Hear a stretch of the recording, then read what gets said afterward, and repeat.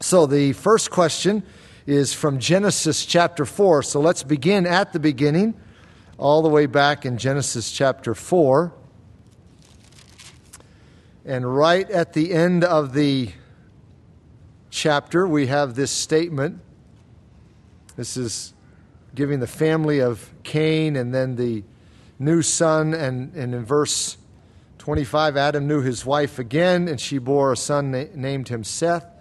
For God has appointed another seed for me instead of Abel, whom Cain killed. And as for Seth, to him also a son was born, and he named him Enosh. Then men began to call on the name of the Lord.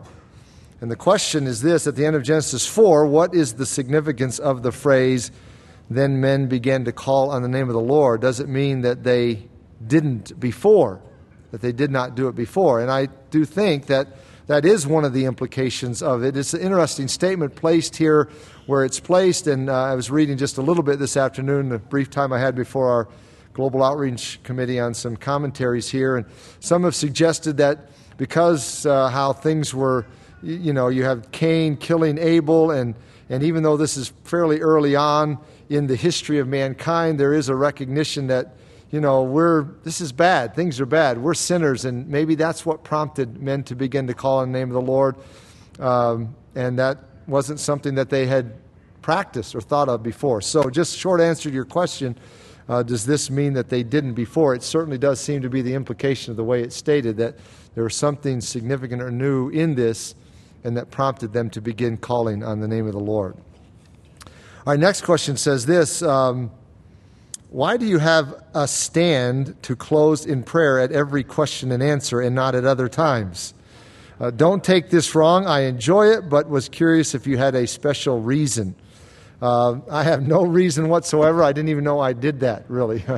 It's probably more out of habit. It's just, I suppose it's the end of the day, end of the Lord's day, and we have concluded, so let's stand as we're about to leave. And so, I wish I could tell you it's based on a verse in Ecclesiastes or something like that, but no specific reason why.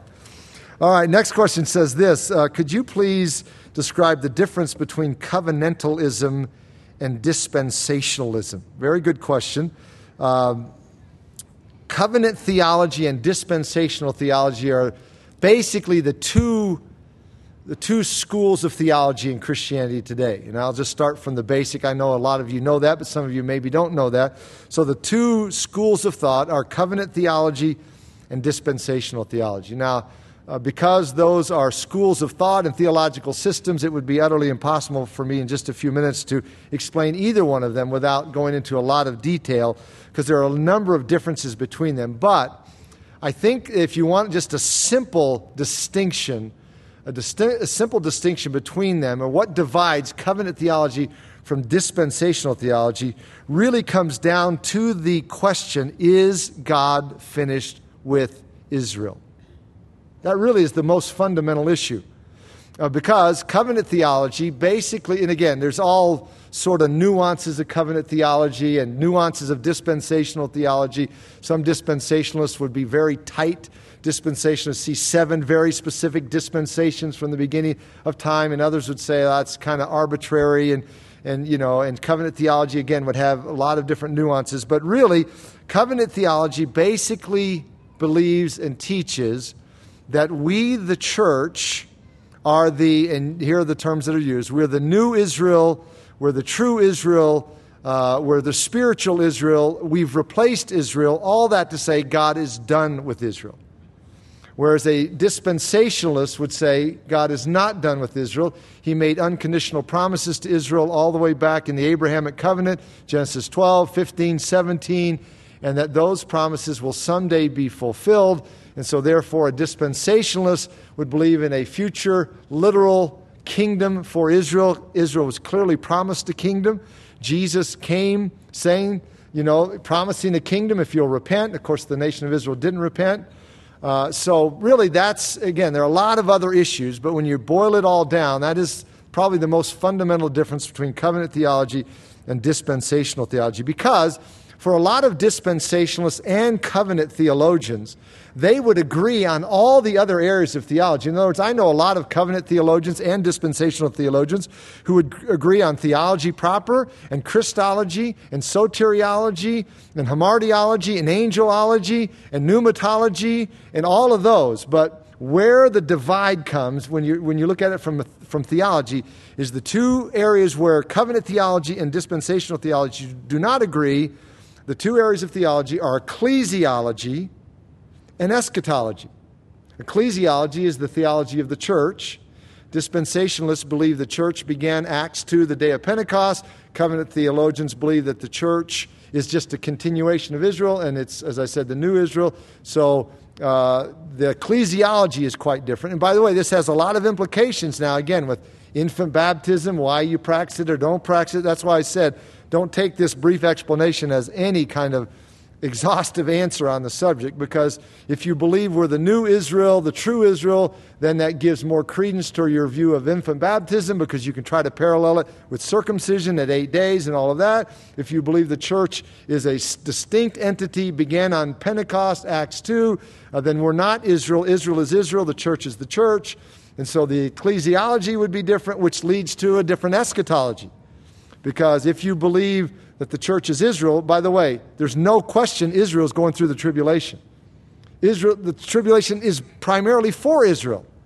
So if your ecclesiology is that the church is Israel, then clearly the church is going through the tribulation. If you believe the church and Israel are distinct entities, then maybe the church is not going through the tribulation. So that would affect your view on pre-trib, mid-trib, post-trib. It's going to affect your view on amillennial or post-millennial or premillennial, because a kingdom was promised to Israel. If you believe the church is now Israel and all of those promises are spiritual, then you don't need a kingdom. You can say, well, this is the kingdom. It's a spiritual kingdom. It's not a literal kingdom. So again, covenant theology, dispensational theology may agree on every theology right down the line until you come to ecclesiology and eschatology. And that's where the separation begins, or that's where the separation exists between ecclesiology and eschatology. But all of that is centered on, what do you do with Israel? Are we Israel, or is Israel Israel? So that's why I say, if you want to boil it down to the most basic, it is a view of Israel. All right, next question says this. How do we reconcile the Old Testament times of David and Solomon and their countless concubines with the Mosaic law, which says no adultery? The New Testament is clear, let there be no hint about immorality. And then the New Testament is clear about one man, one woman in a marriage covenant. This is a very common question. I probably get asked this at least once a month, if not in question and answer, just people wrestling with this issue. I'll give a few thoughts, but it's a little more complex than also can just be stated very, succinctly in a 5-minute answer. But let's just back up. At the very beginning, it is clear that God's intention was one man, one woman for life. That was his creation pattern. He created Adam, he created Eve, and so by his own pattern, his intention was clearly being illustrated or demonstrated that, yes, one man, one woman, not multiple wives or multiple husbands or whatever, because there was just one. God created Eve for Adam. There were no spares, no alternatives, right? When Adam said to Eve, honey, do you love me? She said, who else? There's nobody else to love, right? So that was God's intention, one man, one woman for life. But of course, the problem was that sin entered, and sin messes up everything. So when sin enters, now you start having also not only sin in the sense of men taking multiple wives. You say, well, that's sinful. Yes, probably, but hold the thought for a second. But more where I was going is when sin enters, and then you start having war. And by the way, if surely you've read the Old Testament, it's just dominated by the subject of war. So if you have all these wars and you have men being killed all the time, then there's a very high likelihood that in society you've got a very disjointed ratio between men and women. Far fewer men. So what do you do in a society which does not have social security? Women can't get jobs. There's no way to support themselves. Well, as a sort of condescension, if you will, to the situation, there were occasions where men would take more than one wife. And in a sense, in a sense, now please hear me fully, it wasn't a terrible thing because it was a stopgap measure to somewhat solve the problem created by sin. But because that became a part of society, it is true that in the law, the Old Testament law that God gave to Israel, God told the kings of Israel that there were three things they could not multiply into themselves: wives, horses, and gold. God specifically stated those things. So a king of Israel who multiplied wives unto himself was violating the law of God. But the fact that God told the kings that implied that he knew or understood that that would not be uncommon in society. So you say, was it right? Was it wrong? Well, it just what it was. I mean, it was a part of society, and in one sense it met a need, a difficult need. It was certainly far less than God's design, but it's not as simple as just saying, well, every man in the Old Testament who had more than one wife was an adulterer. Not necessarily, because adultery is having physical relationships with someone who's not your spouse. So if the person was your spouse and you've got 2 wives or 3 wives or whatever, that's not technically adultery. Now, it's less than God's ideal, but it's not adultery. So that's why I said it's not as simple of an issue to address as just, well, these men, if they had more than one wife. I mean, listen, you've read in Samuel, you've got the story of Hannah. You know that story, and her husband, Elkanah, and it says he loved her more than the other wife, and he kept having babies with the other wife. Now, I've heard a lot of Mother's Day sermons, by the way, on Hannah, but every preacher I've ever heard just sort of slips around that issue. How are we going to handle that one on Mother's Day? So, but that's just what it was. I mean, he had 2 wives. And Hannah, of course, was barren. You know the story. She cried out to the Lord. The Lord heard her prayer, and she was given a son that she gave back to the Lord, etc. But it was just a part of society, less than God's ideal. But I don't know that I could agree with you and call it adultery. It's an illustration of the complication that sin causes. I remember years ago when I was in Kenya and among the Maasai ministering, and one day we took a drive out and met my translator's dad. He wasn't a believer, but he had 4 wives. They each had their own boma, their own hut, etc. And I talked to my translator, who's a committed believer. What does a man do if he becomes a Christian in your culture and he's got 4 wives? What does he do? Well, you might think, well, the obvious solution is you divorce the 3 that were the last 3, keep the first one. Well, you've basically just consigned those 3 women to prostitution because they have no other way to support themselves. So is that the solution? See, it's just not as easy as sometimes it seems. So, yeah, I would agree with you. For David to multiply wives, Solomon to multiply wives, that was clearly against the law of God because God told the kings of Israel not to do that. But I'm not convinced that you could say every man who had more than one wife was automatically an adulterer. It wouldn't fit the definition of adultery. And but you're right. Now that you come into the New Testament era, it's not really an issue because in Romans 13 we're told to obey the laws of the land, and the laws of the land are polygamy is against the law. So it's really simple. But it's not as simple in the biblical context where polygamy wasn't against the law. In fact, it was a part of culture, etc. So it's a tough issue to wrestle through. All right, next question says this. Just reading the Bible and thinking about the word glory, how many different ways it's used. We glorify God. When we die, we go to glory. Could you please just explain or expound on that? And you are exactly right. What this illustrates is that, and this is a technical study, but a technical study of languages and how they work, you get into semantics and those studies. And what you find is that contrary to how we were often taught in school, words do not have a meaning. Words have a range of meaning. So it's not accurate. I know we're taught very early on, find the meaning of the word. Well, even in English, you understand this. If I were to ask you this simple question, what does the word bank mean? How are you going to answer that question? Well, I can think of already 3 different ways the word bank is used. It's a place you deposit money. It's a place you stand when you go fishing. It's a kind of shot in basketball. So you can't answer the question, what does the word bank mean? You can say that the word has a range of meaning, And how the word is used in a specific context gives it meaning. And it's no different, by the way, with Hebrew words or Greek words. They have a range of meaning. The word glory has a range of meaning. Romans 3:23, all have sinned and fall short of the glory of God. The word is being used there to say all have sinned and fall short of God's perfect standard. But when we talk about giving glory to God or glorifying God, we're not saying give him his perfect standard. We're talking about exposing his attributes and exalting his person. And then when we talk about going to glory, that's a whole different thing. It's talking about going to be with the Lord, which is a glorious place. So in answer to your question, the word glory is used in a variety of different ways in Scripture, and you have to look at each usage to find out what the word means in that context, because it has not just a meaning, but rather a range of meaning. All right, next question is back in Genesis also, chapter 2, verse 24. This is a part of the marriage account. It says this, Genesis 2:24, therefore a man shall leave his father and mother and be joined to his wife, and they shall become one flesh. The question is, does this mean that he should entirely separate from his parents and not want to spend one-on-one time with them? Should he not want to take advice and counsel from them, especially when it might contradict what the wife wants?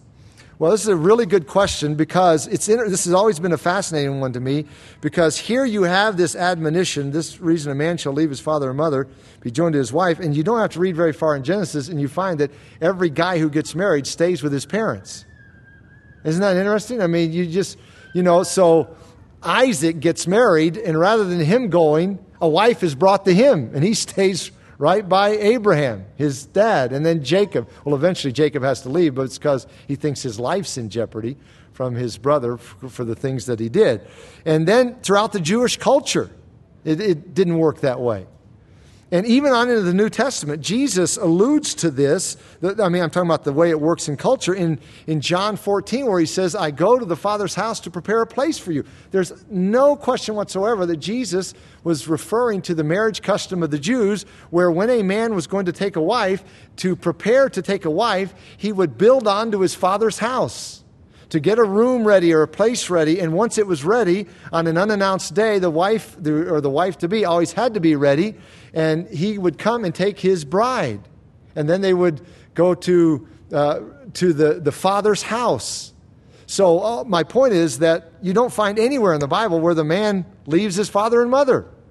Now, I'm not suggesting, therefore, that just because that's the way they did it, that they weren't wrong. Maybe they were wrong. But I think actually what it points to more is that the point of the passage isn't as much about proximity as much as it is about devotion and commitment.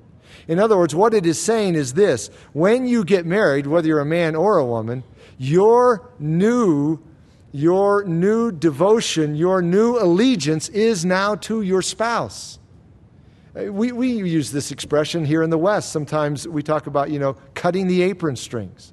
In other words, you form your own family. The two of you form your own family unit. Now, you may live next door to parents, or you may live 1,000 miles away, but listen, you can live 1,000 miles away and have not cut the apron strings, and you can live next door and have cut the apron strings, right? So it's not really about proximity. So what God is saying here is that you need to understand that for marriage to work well, that you have a new commitment, a new family, and that you have your first allegiance is there. And so in answer to your question, would it be wrong to spend one-on-one time with your parents? Absolutely not. Is it wrong to take advice from your parents once you get married? Absolutely not. In fact, you'd probably be unwise not to just say, we'll never listen to our parents again. That's not a healthy or wise way to go. But what it is saying is that there are times when you as a family, you as a husband and wife, are resolved on something, and maybe you're convinced that this is the way the Lord wants you to go, and one of your parents is, trying to get you to go a different direction. You're forced with a dilemma. Where do you choose? Well, God says you choose your spouse at that point, because that's the priority relationship once you get married. So you don't choose, neither the husband or the wife should choose parents over spouse, which is a recipe for disaster. Now, again, doesn't mean you're disrespectful to your parents at all. Doesn't mean you disregard them. That's not what we're talking about. But we're just talking about, I know one guy who said to his mom in a very respectful way, and it was totally appropriate, but just because she still tried to control him and control the marriage, he eventually said to her, "Mom, please don't make me choose between you and my wife. Please, because if you make me choose, I will choose my wife." Because that's what God would tell me to do. So that's what this is talking about, and it's not saying you cut all relationship or any of that, but there is a line you need to be careful. All right, this is Matthew 10, the next question. So we'll go over to Matthew chapter 10.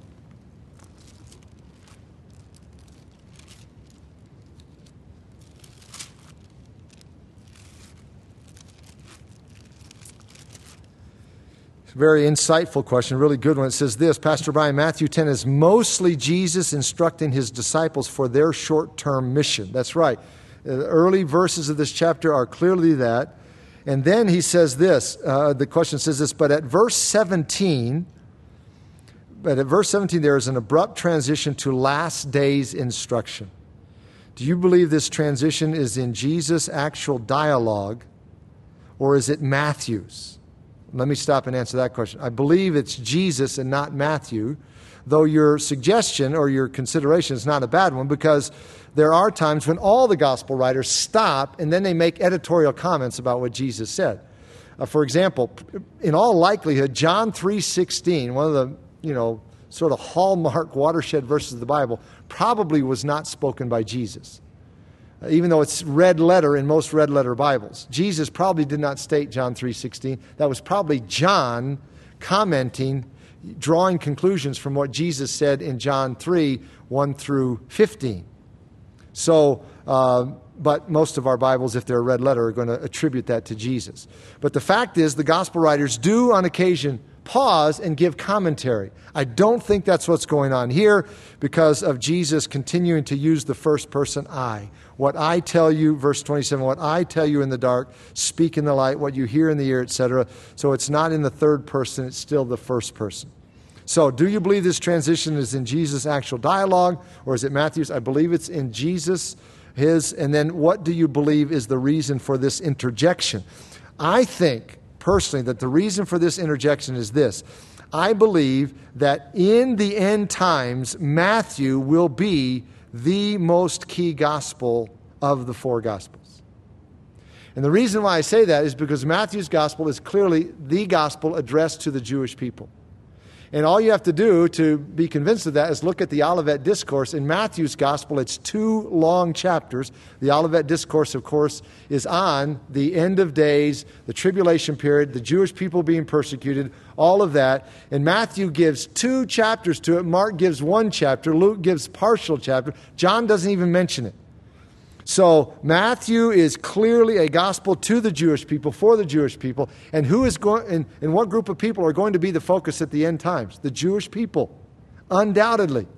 That's why Jesus says over in Matthew 24:15, when you see, referring to the Jewish people, when you see the abomination of desolation spoken of by Daniel the prophet standing in the holy place, let those who are in Judea flee. So if you live in Judea, if you're a Jew, get out of there. It's to the Jewish people. So I think that this further instruction after Jesus instructed his disciples on their short-term mission is instruction that will especially be important for Jewish people living in the end times or in the end of days. So I do believe it's Jesus, and I believe its role, not to say that it has no application to us today or to people in the first century, but I think it will have primary application for Jewish people seeking to live for Christ and represent Christ in the end, where they will, according to Jesus' own words in Matthew 24, you will be hated of all people for my name's sake. So I think that's the role it plays and the reason for that. All right, next question is on Galatians chapter 1, where we were this morning. Very simple, straightforward question. Galatians chapter 1 and verse 6, where we ended this morning, says, I marvel that you are turning away so soon from him who called you in the grace of Christ to a different gospel, And the question is, why do some translations capitalize him in Galatians 1:6 and most don't? And the answer to that question is this. The reason why those English translations that do capitalize it choose to capitalize it is because they know it's referring either to God the Father or God the Son. And so to point that out, they go with a capital H. So you're turning from him who called you, or the Holy Spirit called you, the Father called you, whatever. So since it's a member of the Trinity, they capitalize it. Those that don't do it, please understand that the English translations that don't capitalize is not because they're wanting to be disrespectful or they don't believe in the deity of Christ and all these, theories that are put forth. It's simply because they say that we are going to follow the capitalization rules in English grammar, which is you capitalize the first word of a sentence after a period, you capitalize proper names, etc., but him is not capitalized. Typically in English, him, even if you're referring to God the Father or God the Son, technically doesn't have to be, or you could even almost say, according to the rules of grammar, is not capitalized. So they're just following the rules of grammar. It's not because of don't use that kind of thing to say, the ESV was done by a bunch of liberals, that don't want to recognize the deity of Christ. That's nonsense. And I don't know. I didn't check the ESV. But those that do capitalize it do so because they say it's a member of the Trinity. Those that don't just say, we're following English grammar. Okay? So that's why we're doing it, or not doing it. All right, next question says this. What is the difference between desire, which just is, and coveting, which is a sin? We all like nice things. What is the line that we cross into sinfulness? The line that we cross into sinfulness is when to answer this question, where do I want us to turn? Let's turn to Colossians. Let me show you this from Colossians. Ephesians, Philippians, Colossians. Colossians chapter 3.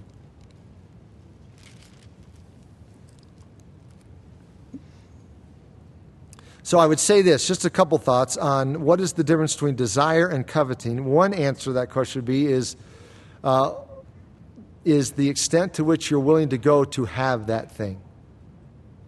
Nothing wrong with desiring something nice. If you've got the money and you desire a newer car than your old 1974 Buick, not sinful to buy a newer car. But if you want it so badly that you're willing to go into debt and put your family at risk and it ends up robbing from your wife, your kids, or whatever, now you've taken something that the desire, nothing wrong with it, but now it's become a covetous thing, so you're willing to do whatever it is to have it. Now, that's just an example of a car, but it could be that's just a material thing, but it could be anything. And in fact, notice here in Colossians 3 what Paul does. He says, verse 5, therefore put to death your members which are on the earth, fornication, uncleanness, passion, evil desire. Now, he's obviously talking about sexual sin there. Now, think about this. He's talking about sexuality. Is there anything wrong with desiring sexuality? No. It's God-given, God-created. It's a part of us as people. A sex drive is a part of us. Is there anything wrong with that? No. But the problem is if you're not willing to abide by God's guidelines for sexuality. Because if you don't, now look at this stair-stepping. He goes from the act, fornication or sexual immorality, he's going inward, deeper and deeper. Uncleanness, passion, evil desire, and covetousness, which is idolatry. In other words, if you want something so badly, that is something tangible like a car, or you want to experience something like sexuality, or whatever it is, if you want something so badly you're willing to do wrong, to experience it, or get it, it's idolatry. It's covetousness, which is idolatry. So that is the line. You're right. We all like nice things. Nothing wrong with wanting a new pair of shoes, unless you can't afford a new pair of shoes, or unless you're going to take food from your kid's mouth by buying a new pair of shoes. Now it's moved from a non-sinful desire to covetousness and even idolatry. So that would be the distinction or the difference. All right, next question says this. While voting is a right and privilege in the USA, I don't even want to vote in this presidential election. Regardless of party affiliation, how do you choose between the lesser of two evils?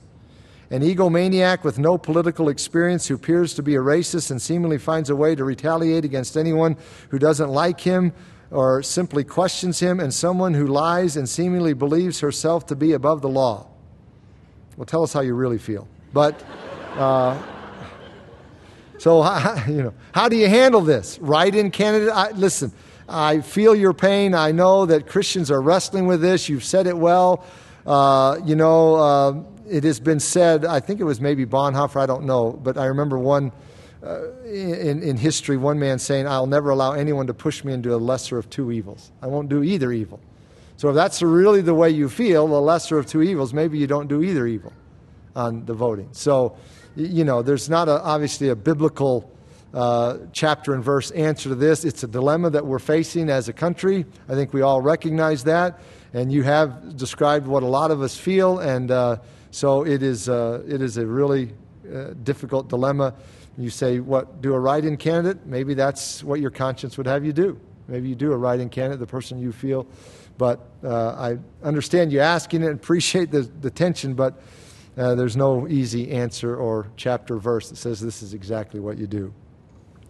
All right, next question says this. It says, Pastor Brian, how do Pentecostal, charismatic, third-wave theologians rationalize or support their theology and doctrines? Is this good or a valid reason, and is it based on what the Bible says? It'd be difficult for me to answer this question objectively because I think you know my position.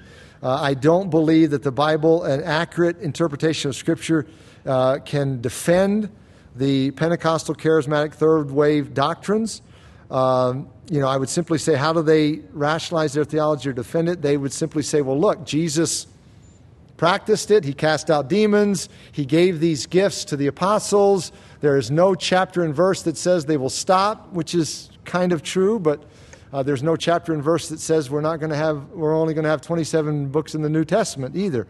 But through various biblical angles, we know with confidence that the 27 books in the New Testament are the ones that belong there and that there's no additions. So to say, well, because you can't come up with a verse that just says the gift of tongues will cease in this year, that doesn't necessarily mean that there isn't a lot of evidence for it.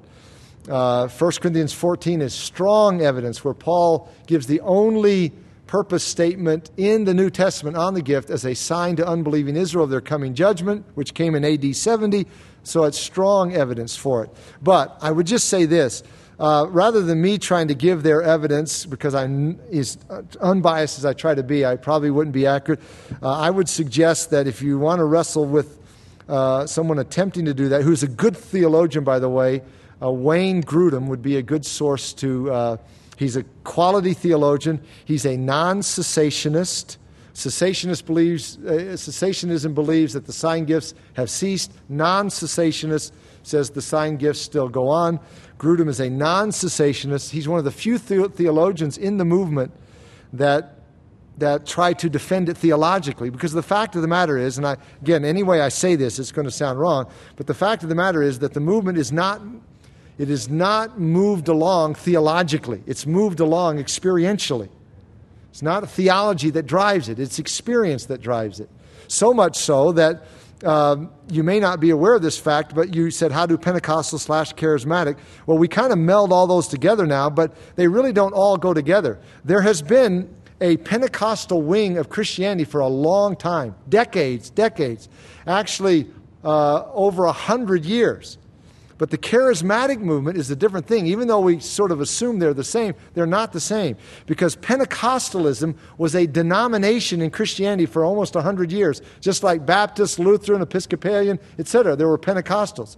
But the charismatic movement is different. Because what happened with the charismatic movement is that the charismatic movement jumped denominational lines. So now you have charismatic Baptists, charismatic, Episcopalians, charismatic Catholics, charismatic Mormons, because charismaticism is based on an experience. And so it doesn't matter what your theology is. If you have the experience, usually it's speaking in ecstatic utterance, now you're a charismatic. And it doesn't really matter what your theology is, which is why not many theologians tried to defend it theologically. But Grudem does. So if you want to try to wrestle with what evidence they use, Wayne Grudem would be the best. Now, do I believe that it's good or valid reasoning and it's based on what the Bible says? No, I don't. I don't think that the evidence supports a non-cessationist view. I think the evidence points very strongly to the sign gifts being a part of the apostolic era, the first century. It had a specific purpose, and that purpose has been served, and that the sign gifts are no longer operative. Second follow-up question, if the sign gifts of the apostolic age have ceased, tongues, prophecy, healing, how do you explain the phenomenon present in the charismatic movement today? Excellent question. I would say that it can be explained in 4 different ways. One, some of it, there's no question about this, some of it is learned behavior. It's learned. I have many friends who were at one point a part of the charismatic movement, and they said, I went to the classes to learn how to speak in tongues. I went and learned. They taught us. A lot of very extreme charismatic churches will have sort of after Sunday night service, you go down in the basement and we'll teach you how to speak in tongues. It's a class. It's learned behavior. You learn how to do it. Put the syllables together, say it fast enough. So some of it's learned. A second thing to attribute to, some of it, again, I hesitate to say this because I know I'll be accused of just, not being objective, but the fact of the matter is some of it's fake. It's just faked. People will fake it because they don't want to be viewed as unspiritual. I've lost track of the number of people who've told me that. Brian, I used to speak in tongues because I know that the church I was in, if I didn't, I was considered unspiritual, not spirit-filled. So I just faked it. Just said it, Woulda, coulda, shoulda, bada, Yamaha. Whatever. You just fake it. Say it. Just put a bunch of syllables together. A third possible way to explain it is emotion. In medical terms, this is automatism. Years ago, had an EMT tell me that a very common phenomenon when they come on the scene of an accident, because of it's so emotionally charged, if it's a serious accident, is that people will often just begin to speak, rattle off things. They don't even know what they're saying, and they're just saying it so fast they don't even understand what they're saying. Well, I don't know how many, I've been in many charismatic movements, meetings, and many times they will say, just say Jesus over and over again really fast. Jesus, Jesus, Jesus, just say it. Work yourself up into a frenzy and you'll get it. Well, you will get it. But it may not be really something from the Holy Spirit. It could simply be automatism or emotionally driven. And then fourthly, we cannot discount the possibility that some of it is satanic counterfeit. Satan is a master counterfeiter. He counterfeits the apostles. He counterfeits doctrine. He counterfeits churches. So why would we be surprised if he counterfeits spiritual gifts? So just because it happens doesn't automatically mean it's valid or of God, because there could be any number of explanations for what is happening. And that doesn't do justice, but maybe it helps a little bit. All right, next question is this. Why do we have different color skin? And then follow up, were there people of all color around Jesus? Why do we have different color skin? Well, skin shade is governed by multiple genes, and it's somewhat of a complex thing, but not all that complex. It's really not all that different than, it sounds different. It sounds weird when we compare it this way, but those of you who are familiar with breeding animals know that you can breed animals to get larger, have certain characteristics, and you can breed them to be smaller and have certain characteristics. Well, guess what? You can breed people to look a certain way and breed people to be, certain characteristics. And so it comes down to genetics and then breeding and intermarriage and interrelationship, etc. But just understand this. I like the way the question was asked. Why do we have different color skin? Because what is a wrong way to ask this question is, why are there so many different races? That is completely unfounded.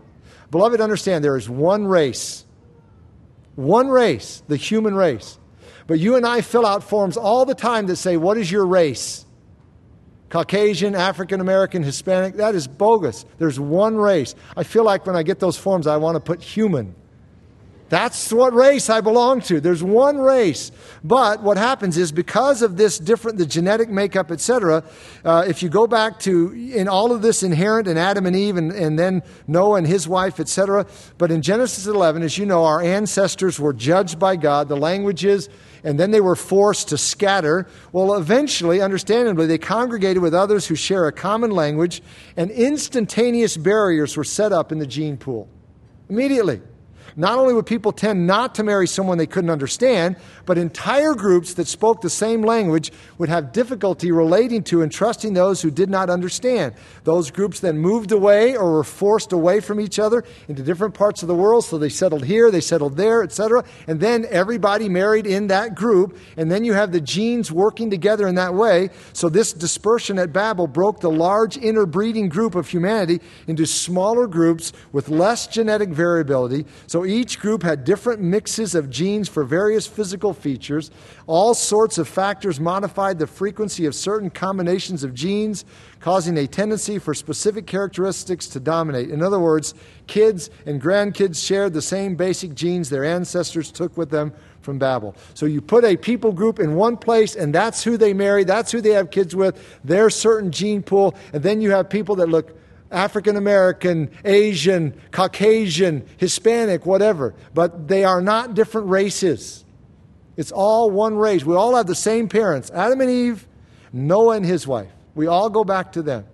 But it's just a matter of breeding or having children. Breeding sounds like, it's just for animals or something. But you understand what I mean. That's the basic biology of it. That's how we come to have people who have certain characteristics, look a certain way.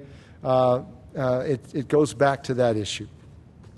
All right, next question says this. I have a family member who is a pastor of a small church in another state, and we've had discussions about when people leave his church, how much effort he should put into pursuing them. He struggles with guilt sometimes because of the illustration Jesus gave about the shepherd being willing to leave 99 to go after the one who strays.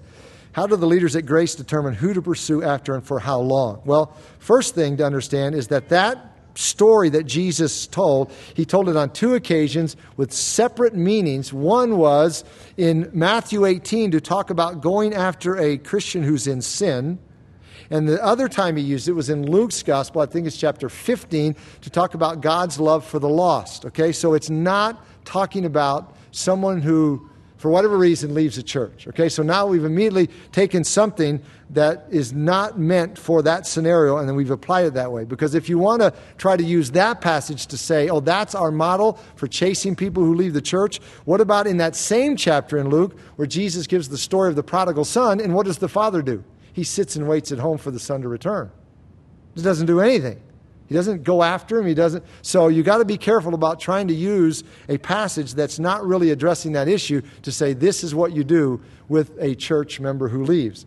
And I can't answer for all of our leaders because we're all different. We all have different relationships with people. But in general, I would say that we don't pursue after anyone if they decide to leave the church unless they're leaving because they're in sin. In other words, if they just, for whatever reason, maybe they want to go to a smaller church, or maybe they want to go to a church with different doctrine, maybe they want to go to a church, with different ministry opportunities, we don't chase it. Or maybe they go because they get their feelings hurt and they're upset with the church. I can just speak for myself. I don't chase. I just don't chase because for years I chased and found no fruit in it whatsoever. Because you can chase people and try to make them happy, but when they're determined to leave, they're going to leave, and it just becomes a fruitless waste of time. So it's just better to say, hey, if you want to go somewhere else, no hard feelings. I can honestly say, when people leave our church, I have not even an ounce of harshness in my heart toward them.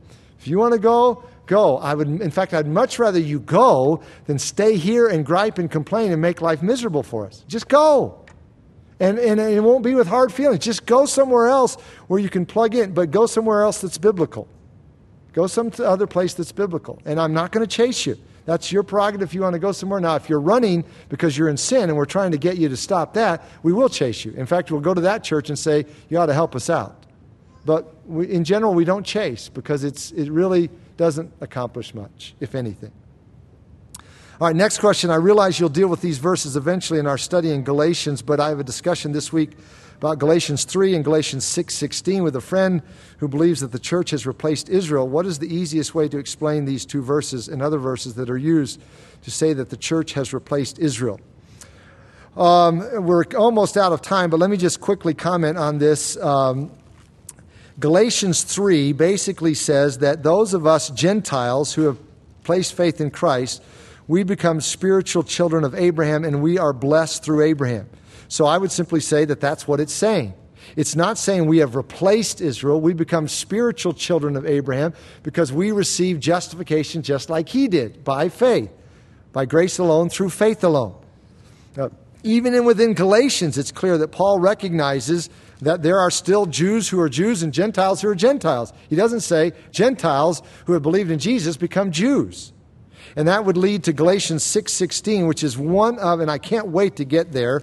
It's just going to kill me to wait months to get to Galatians 6:16, because so many people misuse this verse, and as many as walk according to this rule, that is, those of you Gentiles who believe what I've said here in Galatians and walk upon it, peace and mercy be upon them and upon the Israel of God. Two upons, two prepositions, because it's two groups, and he's saying, peace and mercy upon those of you Gentiles who trust in Christ and Christ alone, and peace and mercy upon the Israel of God. That's two distinct groups. So the very verse that so many people try to use to say that we are Israel says the exact opposite. In fact, consider this. 65 other times in the New Testament, the term Israel is used. In addition to this is 66. 65 times it's used, and all 65 times it means Jews. So what do you think it means here in Galatians 6? Jews. That's what it means. So, peace be upon those Gentiles and upon the Israel of God. Furthermore, I would say this, if you're wanting to find out if the church has replaced Israel, Galatians isn't even the book that addresses that. You need to go to the passage of Scripture that specifically addresses that, and that's Romans 9 through 11. And Paul could not be any clearer in Romans 9 through 11 that the church has not replaced Israel. So go to the passage that addresses the issue, not taking a verse out of context and try to make it say what it's not even addressing. All right, final question says this, and it's a quick one. So I have a friend who visited Grace some time ago, and in that service there was a prayer for some guys leaving for a mission trip. He wondered why we do that, given it seems to create a division among believers, communicating that we see one type of mission work is more important than others. He asked me why we don't pray for businessmen and women who are missionaries to the business world, college and high school students who are missionaries to their campuses, teachers who are missionaries in their schools, doctors and nurses who are missionaries in the medical world, etc. What would you say to him? I would say, first of all, I appreciate the fact you recognize that as a Christian, we are to be salt and light in all of those places. In the medical community, business world, that is right on. And that's thrilling that you have that perspective.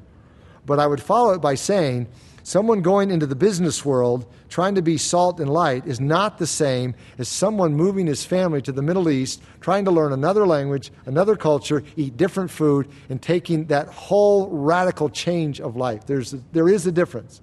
I'm not saying, we've all heard this since we were little, we're all missionaries. Yes, we are all missionaries, wherever the Lord places us. But listen, it's a totally different thing to move to Bangladesh if you're an American, or to move to Ethiopia, or to move to Russia, or to move to Iraq. That's a whole different world. You learn a different language, a different culture.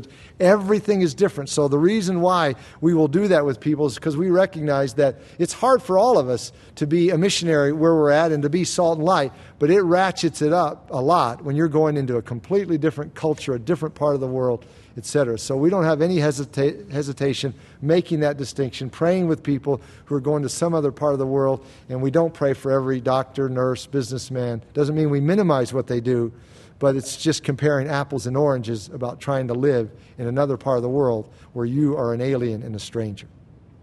All right, great questions, and now I'm hesitant to ask you to stand to close in prayer. All right, so stay seated. I'll close in prayer, and we'll let you go, all right? Let's pray. Father, may we really catch the perspective of this last question, the part of it that says that we are, whatever you call us to be, students, businessmen, businesswomen, teachers, doctors, nurses, athletes, whatever it is, you have called us to represent the Lord Jesus Christ. And some you've called to do that in faraway places, in very hard places, with a different language, a different culture, different food, different practices, all of that. So may, whatever you've called us to, whatever you've directed us to, may we be faithful so we can say with Paul at the end of our lives, I've fought the good fight, I've finished the race, I've kept the faith. May that be true of each and every one of us. We pray together in Jesus' name. Amen.